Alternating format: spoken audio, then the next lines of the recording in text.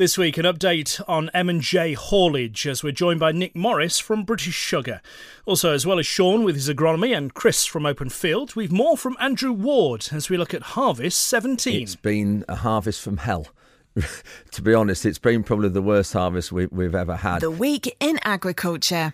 This is the Farming Programme with Sean Dunderdale. Good morning. Last week, we brought you the sad news from M&J haulage into administration, meaning potential job losses and uncertainty for sugar beet growers. On Wednesday, a meeting was held where growers, NFU Sugar and British Sugar came together to discuss the issue and explain what contingency plans are in place. We'll hear from Nick from British Sugar in a moment. First, Michael Sly is chairman of NFU Sugar. He, like Nick, was at that meeting. What was the outcome, Michael? Morning, Sean. Very positive. We had somewhere around 35 growers at the meeting at the Newark Showground. NFU Sugar presented to the growers, listened to their needs about the demise of M&J haulage and how this would affect them. Nick Morris from British Sugar was there and presented to the growers about their contingency plans. Obviously, people who are in the industry harvesting and haulage scheme have a contract with British Sugar, and their beet will be lifted and collected as the normal function as before. And the private growers of M&J were issued with a list of contractors who are available across the East Midlands to be contacted to come and help them out. We also have the assurance from the processor of which NFU Sugar will be here to support and help any grower affected to make sure that their beet is lifted and got to the Newark factory in a timely fashion, and this will be an ongoing process. I mean, it's fair to say there's been a fair bit of concern over the last week, hasn't there?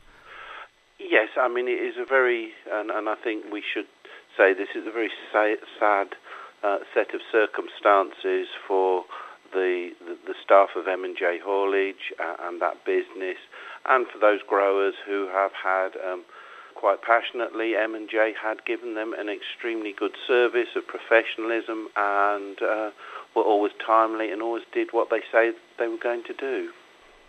I guess it's a difficult one to say, but do you think M&J is a one-off? Is a unique situation, or is there concerns this might happen elsewhere? If not this season, then maybe the start of next season. I think that's a very good question, Sean, and I think that is a much wider question for the joint industry that we have from field to factory, and I think over the coming months we will closely be reviewing the supply chain as part of our ongoing work that we do with British Sugar on behalf of the industry, and it does raise some serious questions. This is about delivering a sustainable supply chain from that field into those factories, and people need to have the confidence to be able to invest and be here for the long term to provide that service. Michael Sly, chairman of NFU Sugar. Well, as he mentioned, Nick Morris from British Sugar was also at that meeting. He's with me now. Morning, Nick. Morning, Sean. Of course, this is the first time we've spoken since the news of M&J haulage, and as Michael Sly was saying there, you were at the meeting on Wednesday discussing contingency plans. Talk us through some of those plans, first of all, Nick. Yeah, that's right. Well, I think firstly, I just want to recognise that on behalf of myself and British Sugar, of course, we were very sorry indeed to hear this news of M&J haulage, and our thoughts are very much with the employees and their families that are impacted by this very sad announcement. And I would just make this point at this time that we have done everything we can indeed to support M&J haulage. We have got contingency plans in place, and we've been working very hard on affecting those over the last week. And we've been able to identify a number of alternative contractors that are able to step into these contracts, ultimately to make sure that the growers' beet is lifted and delivered as planned, and ultimately as such we're not anticipating any significant delays to growers' campaign. However, it's really important to say that if growers are indeed concerned, that they speak to their area manager. Hopefully, by now, my team of area managers have actually reached out to everybody that we're aware of that M&J Haulage provide services to, campaign services for harvesting and haulage. But if we have missed anyone, then please don't hesitate to get in touch. And our British Sugar helpline is 0870 240 2314. And I guess it's a case of dialogue continuing, really. Keep chatting with them should they have any concerns. Yeah, that's right. And ultimately, we've spoken to quite a significant number of alternative contractors to understand what level of capacity they've got to take on additional work. So we've got a fairly good feeling for what resources out there, and we do think it will satisfy all of our requirements. And we've spent quite a long time doing that, and also reaching out to the growers that we know are affected. As you say, I went to the growers meeting on Wednesday night, which was organised by NFU Sugar, and it was great to be able to share our plans in a bit more detail with those growers that are affected, and hopefully effect a plan together. Let's move on to the actual campaign itself then. Your usual report here to talk about the actual campaign. How's it going so far? That's right, and it's quite. When I was just preparing a few notes for this report, I realised that we're already actually 38 days into campaign. It seems to have flown by very quickly. It still very much feels like it's early days, and I guess ultimately, proportionally, it is, as we will definitely be running well into March. Factory throughput so far. Currently averaging 8,800 tonnes a day. This is a little bit less than we would like it to be, and we're certainly working on increasing that significantly. The slightly lower number than we'd like being caused by a couple of different elements, really. Initially, at the very start of the campaign, we had a few challenges in the factory just to work through, namely some leaks on some of our plant and equipment. We've been able to work through that and indeed achieve a balance and stability throughout the factory process. We did, since my last report, sadly suffer a shortage of beet supply for 9 consecutive days, which ran from the 26th of September to the 4th of October. And slightly unusual at this time, at that time of year, to suffer a shortage of beet supply. I think largely down to pressure on lorries and vehicles, and growers actually wanting to leave the crop in the ground to grow on, increase in yield and indeed increase in value. However, since then, the factory performance has increased very nicely. We're now averaging on a day-to-day basis around 10,000 tonnes over the last few days, which is where we want to be. And beet supplies, while they remain fairly hand-to-mouth, we are starting to get a little bit of stock building up on farm, which just assists us when we have the odd wet day. We've still got some crop to deliver. Quality is good, and in fact it's been exceptional at the mid part of this last week, with sugar contents approaching 18% and dirt tares as low as 3.5%. On average for the campaign, dirt tares actually now just under 6% and sugar content at 17.14. So they're increasing nicely, and we're getting some fantastic reports of yield. In fact, one of my team came to see me on Thursday morning and was sharing news of one of his growers that have just achieved 95 tonnes a hectare, which for this time of year again is phenomenal. Of the 35 contracts that have already finished for the campaign, they're averaging 69 tonnes a hectare, which again is encouraging, and we will see that increase as time progresses. So let's hope for more of the same. I recall last Saturday, the 14th of October, it was unbelievable how hot it was. It could have been mistaken for a hot summer's day in July, so it's no wonder the sugar content is increasing and the crop yield continues to build with that. OK, some positives in a difficult week. Nick Morris from British Sugar. Thanks, Sean. On to great news then, some positives there as well. Let's hope Chris Spratt is the man in the know. Morning, Chris. Good morning, Sean. Or what's happening with Open Field? Well, wheat market, that continues its benign sort of fashion, really. It appears as though there's not too much pressure on either buyer or seller, at least for the time being. And I think if we look back over the last 3 months, futures are probably about the same place now as they were 12 weeks ago. So there's been ups and downs in the interim, not really a great deal of change. In the UK, there's been a little bit more feed consumer interest throughout the week, really. Further afield, the latest USDA report that we talked about last week, well, that's been the main focus of interest. Now is going to be the development of the South American crops going forward, so everybody's watching that. Domestic bread wheat premiums, well, they've come under a little bit of pressure as homes get covered, certainly in the pre-Christmas position.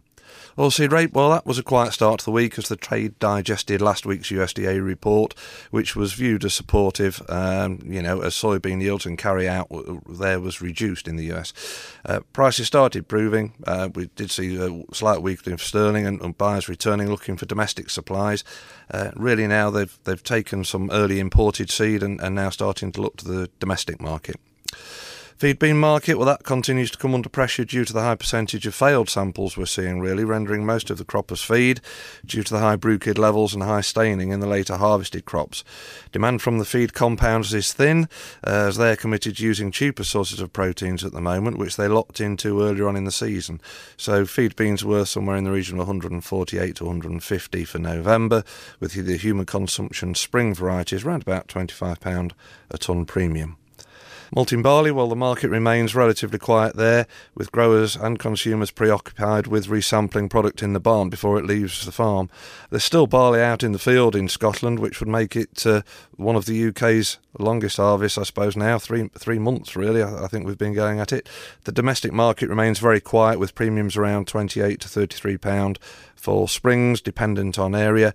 There's little activity taking place post-Christmas, and winter's around about £22, dependent on location. There are still some useful prices out there for 2018 crop, although a little off the top from previous values. So if we look at feed wheat prices, 139 to 141 for November, with a pound a month carry to May at 145 to 147. Group 1 premiums, as we've said, under pressure pre-Christmas, but further forward now around about 10 to 12 pound. Very much dependent on area. I think throughout the UK we're going to see some fairly large regional variations this year, dependent on quality and demand of certain qualities to certain mills. Feed barley 121 to 123 for November, with a pound a month carry. And as we say, malting barley premium still firm, but little fresh activity, and just really keep in touch with your farm trader, your open field farm trader, about current values. And then finally, oilseed rape 310 to 312 for November, with a pound a month carry. Thank you, Chris Spratt from Open Field. Last week on the programme, Andrew Ward was in discussing one of his favourite subjects, that of glyphosate. Well, while here, I thought it a good opportunity to chat about Harvest 17, how the harvest has been on his farm at Leadenham. I would actually say it's been a harvest from hell. To be honest, it's been probably the worst harvest we've ever had in terms of the weather. Some of the wheats haven't been performing very well, again because of the weather, I think, pre-harvest. And the acreage we have, we normally, from start to finish, would get our harvest done in well under 40 days, from rape and spring wheat, spring barley and everything. And this year we were 68 from start to finish, and that is just completely unreal, all down to the weather.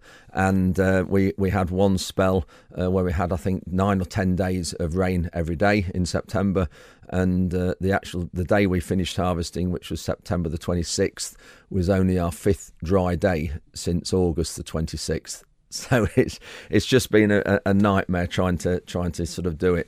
But generally, oilseed rape's yielded well. Spring barley has done well. Spring wheat for us, the first time we've ever really grown spring wheat in any numbers, and we've sort of averaged 8.5 plus 8.7 tonne a hectare, so we've done quite well with the spring wheat. But sugar beet we've just started, and that's running at about 82, 83 tonnes per hectare, with sugars of 17.4%. So I think quite pleased with that, seeing it's early lifting on heavy land. So bit of all sorts there, but all the crops really, we're pleased in a way, but apart from some of the wheats that were very, very disappointing. It seems to be a similar story wherever you go, doesn't it? The yields have been good, but it's just been so frustrating with the weather. Yeah, it has. And the thing is now, I normally don't like combining wet grain, but this year with the spring wheat, we just had to get it done. And we were combining at sort of 19-20%. And that takes a lot of drying. And obviously we're now into October. The drying days are very few and far between. And obviously you need to put gas on and heat on to get the air warm into the crop.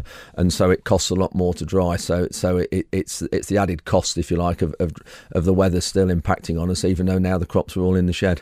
Of course, we then move on to drilling and cultivation, and Sean Sparling will be here later with agronomy, and I'm sure he'll say again, hold back because of blackgrass, and that is the advice, really. It is, Sean. We as you know, we've been really targeting blackgrass for a number of years now, and we've just had our third blackgrass-free harvest, which takes a lot of effort and it takes a lot of time and patience in doing that. And yes, Mr. Sparling is quite right, and Sean and I have a great debates over lots of things, and we get on well, and I do agree with Sean on that, and I think that is one of the biggest things for us that has contributed towards us getting on top of blackgrass. And delayed drilling is not 15th of October drilling. That's not delayed drilling. Delayed drilling is the last few days in October and into November, and it takes a lot of patience in doing that. But I think it's up to us as a farmer to set the soils up in a way that enables them to withstand the weather that we might get at that time. And if we can't get the crop in, don't go and maul it in and just get it in appalling conditions. Wait. And if you can't get it in November or early December, then just put a spring crop in it. Because to my view, a spring crop without blackgrass is far better than a winter wheat crop with blackgrass.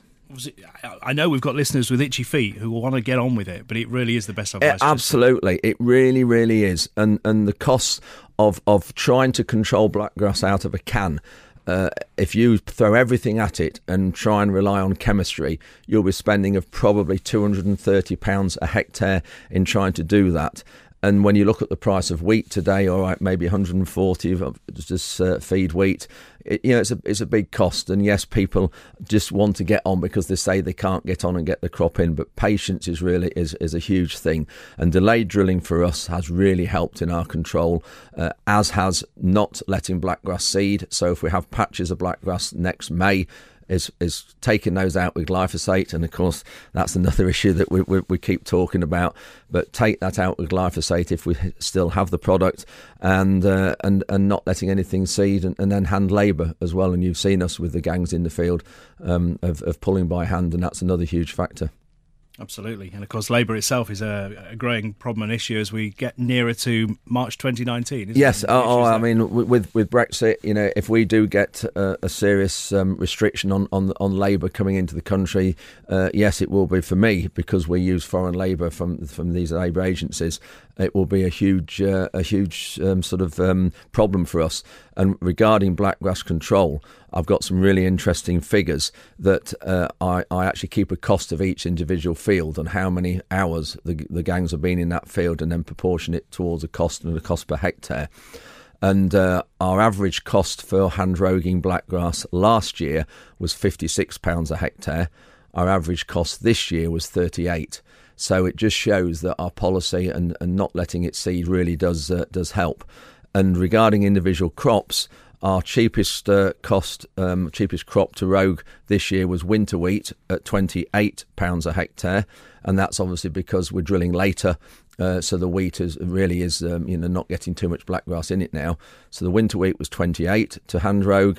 The spring barley was 37 a hectare, and the spring wheat was 47 a hectare. So it just shows between the spring barley and the spring wheat the competitiveness, and we all know that spring barley is the best competitive crop for blackgrass, and spring wheat is not as good. And it just shows that with those costs, but we put spring wheat on our fields that aren't as bad for blackgrass as the ones where we grow spring barley. So just some interesting figures that just show the difference between the spring crops. Andrew Ward there, and something very worrying. That is 2 weeks in a row now that he's agreed with Sean Sparling. What is going on? Let's get the latest from Sean himself. Morning, Sean. Yes, morning, Sean. It's quite extraordinary, isn't it? Wardy's agreeing with me this week. I was agreeing with Wardy last week. I think we'll all be a lot happier when we're back to normal and we're disagreeing on everything, and that's something for all of us to look forward to, I think. Right, let's start with the weather. Very, very mild start to this week. I registered 23 degrees on 2 consecutive days this week. Thankfully, we sidestepped Hurricane Ophelia from the rain point of view. We didn't from the wind point of view, and we'll come on to that as to the effect that's had on some of the pre-em herbicides on the wheats. But it's actually been very dry so far this month with me. I've only registered a little bit over 8 millimetres of rain this month, but that's coming off the back of 80-odd mil of rain in September, of 65 mil of rain in August, of 80 mil of rain again in July. Very, very wet underneath, and anybody that's tried to drill the heavy land or work heavy land will know exactly what I'm talking about. Now, the combination of warm soils and wet soils is slugs. They hatch. We've seen a good hatch in the last 48 hours. I walked into a field of oilseed rape, which is where we'll start, on Thursday afternoon, and there were scores of 1 millimetre long hatchling slugs. You need to be on top of those because a lot of those little tiddlers can cause an awful lot of damage very, very quickly. Remember your restrictions on metaldehyde. Don't spread metaldehyde within 10 metres of a field boundary or a watercourse. That's what your ferrous phosphate's there for. And don't put metaldehyde slug pellets on to exceed the 7 kilos of a 3% product between the 1st of August and the end of December. Don't go on and put it on if it's waterlogged in the field, if it's raining, if it looks like rain, if it's going to rain, because all of those things make metaldehyde, which is hydrophilic, so it's attracted to water, likely to get into the watercourse. And the only way we will keep metaldehyde is to keep levels in water from reservoirs and everything else low. So you need to be, in any situation where you're at all in doubt if it's too wet, go with ferrous phosphate, because ferrous phosphate is only toxic to slugs and snails. The problem is it's 4 times as expensive as metaldehyde, but it doesn't go into drinking water and it causes no problems. So speak to your agronomist, get your slug traps out, treat as and when, treat areas rather than whole fields. That's the sensible way to deal with that. Now, while we're with oilseed rape, the disease levels have slightly increased on last week. There is, if you go onto my Twitter feed, which is at SAS Agronomy, if you go on there, you'll see pinned to my header, there is this spot check initiative, which means you go on that website, ring the number, they will send you a pack. There is a polythene bag to put a random 30 leaves from an oilseed rape field. Take old and new leaves, but don't take the dying ones. Take green leaves. Stick them in there, seal them in, put them in the prepaid envelope, fill out the form, send it off. And within 48 hours, ADAS will send you an assessment of the disease which is within those leaves. And what it's showing up, I've sent 11 this week on Monday, Tuesday. I got them back on Friday morning. And that's showing me that FOMA levels are around 6% on average. Only one of the samples showed any light leaf spot, which was 2%. Remember, we only get protection against light leaf spot. And one strange anomalous sample showed 44% downy mildew. Now, there's nothing chemically you can do to eradicate and control downy mildew other than the seed treatment, but you can only protect new growth with fungicides. So speak to your agronomist if you think you've got downy mildew issues, but there's nothing you can spray which is going to eradicate it. But that's a free service. It's worth looking at. FOMA, your threshold, as we've said before, 1 plant in 10 on a thick crop or 1 plant in 5 on a thick crop and 1 plant in 10 on a thin crop. So it's difficult, but the timing is coming. And try and limit the amount of passes you're making through these fields. If you can include fungicide in with a herbicide, then do that. But remember, don't mix anything with Centurion Max. And with crawler, which is carbetamide, just stay away from the prothioconazole treatments because they don't mix particularly well. Now, slugs, with the warm weather, the wet weather, the slugs, as we've said, have gone absolutely crackers. And that's in cereals as well. You can find hollowed grains. Don't just assume that your wheat hasn't come up for 10 days and that must be because you drilled it a little bit deeper. Get your trowel out, have a dig about, because I was finding hollowed grains on Friday afternoon after wheat that was drilled on Thursday. Now, that's the other thing. We talked about the wind at the beginning of this piece from Hurricane Ophelia. That's complicated because people have been out drilling, but they haven't got the herbicide on. The key with any herbicide on winter wheat for the control of blackgrass is to get it on before the blackgrass seeds start to put roots down. And that means get it on within 3 or 4 days of drilling. Get it drilled, rolled and sprayed, because what you're doing is putting a barrier of about 20 millimetres of herbicide in the top layer. Any blackgrass that germinates within that, the roots will pick it up and it'll kill it. If you delay it 5 days, the blackgrass and the wheat is germinating within 24 hours of drilling and being disturbed. So if you wait 5, 6, 7 days, the blackgrass roots are already below the barrier that they're likely to be into, and they're always going to grow away from the control, which means the control is going to be far less than it would have been had you got it on in good time. You can put your booms down to 50 centimetres, keep your forward speed low at 12k maximum, and use bubble jets or low drift nozzles at that as your pre-em, because that'll just allow you to go if it's a tiny little bit windier than your flat fans are going to let you do, but just don't abuse it. Don't go out there on blowy, horrible, windy days and drift all over your neighbours' crops and give farming a bad name by people driving past on the road and seeing you doing it. If in doubt, go out in the middle of the night when the wind's down, but try and get that stack on of your prosulfocarb, your flufenicet, your pendimethalin, your flupisulfuron, your trialate, DFF, all of these things need to be part of it. And whatever you've done by the time 5 days has gone past after you've drilled is about as good as you're going to get, because the control we get from post-emergent contact materials are very, very limited. If you've held your nerve, well done. This is not late drilling. November is late drilling. If you put deter on your seed, by the way, that'll give you about 8 weeks protection against BYDV. Once your crop's been up for 8 weeks, you need to be out counting day degrees. Take your average day temperature, add them up till you got 170. That's when you start thinking about spraying aphids. If you didn't put deter on, that means you need to start that count from the day the wheat emerges. There's a lot of aphids out there in volunteer cereals, and I'm finding them now in winter wheat, which has already emerged. So keep your eyes peeled. Don't assume anything, and keep your seed rates up and use competitive varieties if you're on blackgrass land. Sean Sparling of Sparling Agronomy Services. On to the weather then. Brian arrived yesterday, so what's happening once he spent the weekend with us? The Farming Programme. 5-day forecast. Well, it is going to be a windy day today. From the west, 25 miles an hour, gusts up to 45 miles an hour for a time. Some heavy rain in places as well, 11 the high.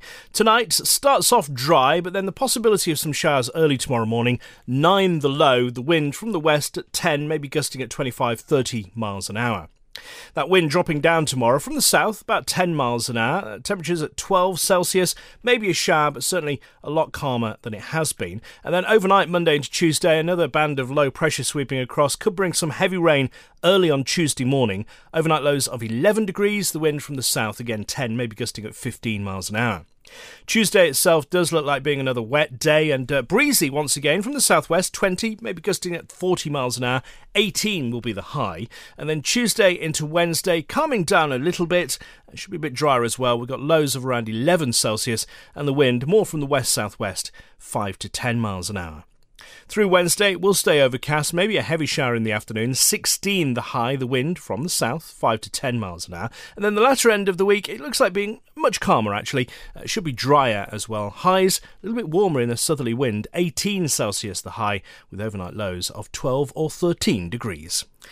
And that's the forecast. Well done to the winners of the British Farming Awards on Thursday, held in Birmingham. Among them, friends of the programme, LJ Fairburn and Son, named Family Farming Business of the Year, and also Caroline Drummond, Chief Executive of Leaf, who picked up the Outstanding Contribution to British Agriculture Award. Congratulations too to Benjamin Thieker, one of the founding members of Brackenhurst Young Farmers near Southall. He's been named Agricultural Student of the Year.